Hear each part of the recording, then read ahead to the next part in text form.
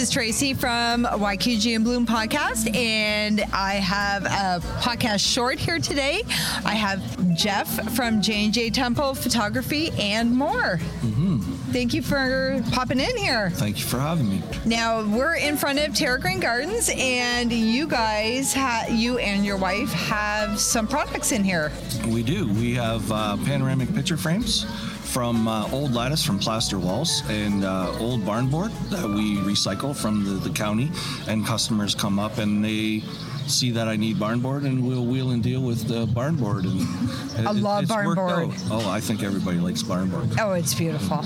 It's beautiful. I actually found some at Habitat for Humanity, this long board for like $6. I'm like, yeah, that's mine. Yeah. I have no use for it, but I'm taking it. You'll find a use for it. For sure.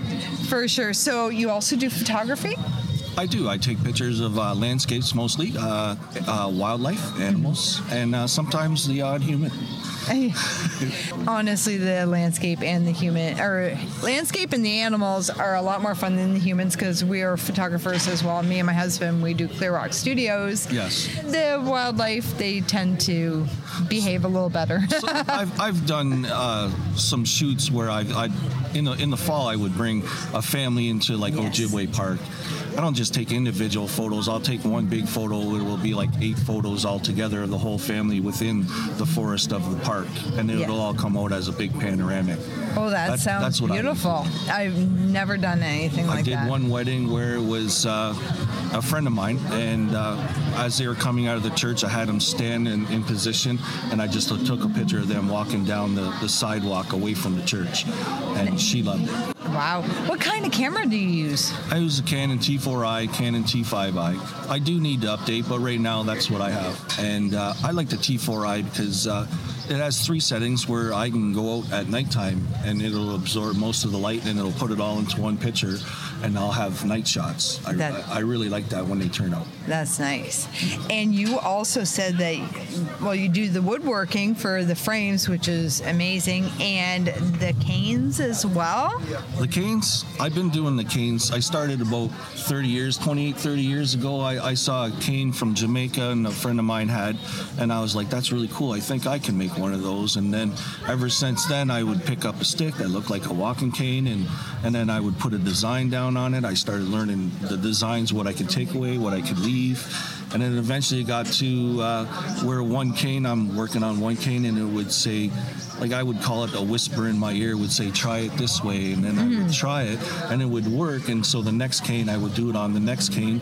And then that cane would give me a whisper, try it this way. And then so eventually, 30 years later, I'm making like 4 or 5 canes a year. And I just noticed that your cane, if we could hold that up, it's all skulls. This is beautiful. What do you use to carve? I use a 1/4-inch chisel and a hammer and a sandbag. And then like at the end, when I have to shave it down, I use an X-Acto knife. I wear gloves. And then at the end, I use a Dremel to clean it up and put in a couple designs. That's amazing. So this one took me about 40 hours. I like that. Instead of just throwing it in laser, you really got in there with your hands. Now that makes it very special. Well, it used to be a wintertime project because what do I do in the wintertime? So I'm just sitting there watching TV. I might as well just start carving the cane. And now that I was in a car accident in 2005, so now I use them. So I had back surgery, and so I have a bunch of different canes. If you see me in public, I might be holding on to a different one each time. Yeah, you get tired of one, make another. Yeah. Okay, I'm the same way. I can't just sit and watch TV. I need to be doing something. So I knit, crochet, I need to do something, or else I'm asleep. Yeah, exactly. That's what I do. But I didn't want to take up knitting. Well, I really do appreciate you popping in really quickly, Jeff, and thank you so much. Again, Tracy Martins from YQG and Bloom, and we are at Open Air in Amherstburg with Jeff from J&J Temple Photography and more. You guys have a great day. Bye, everybody.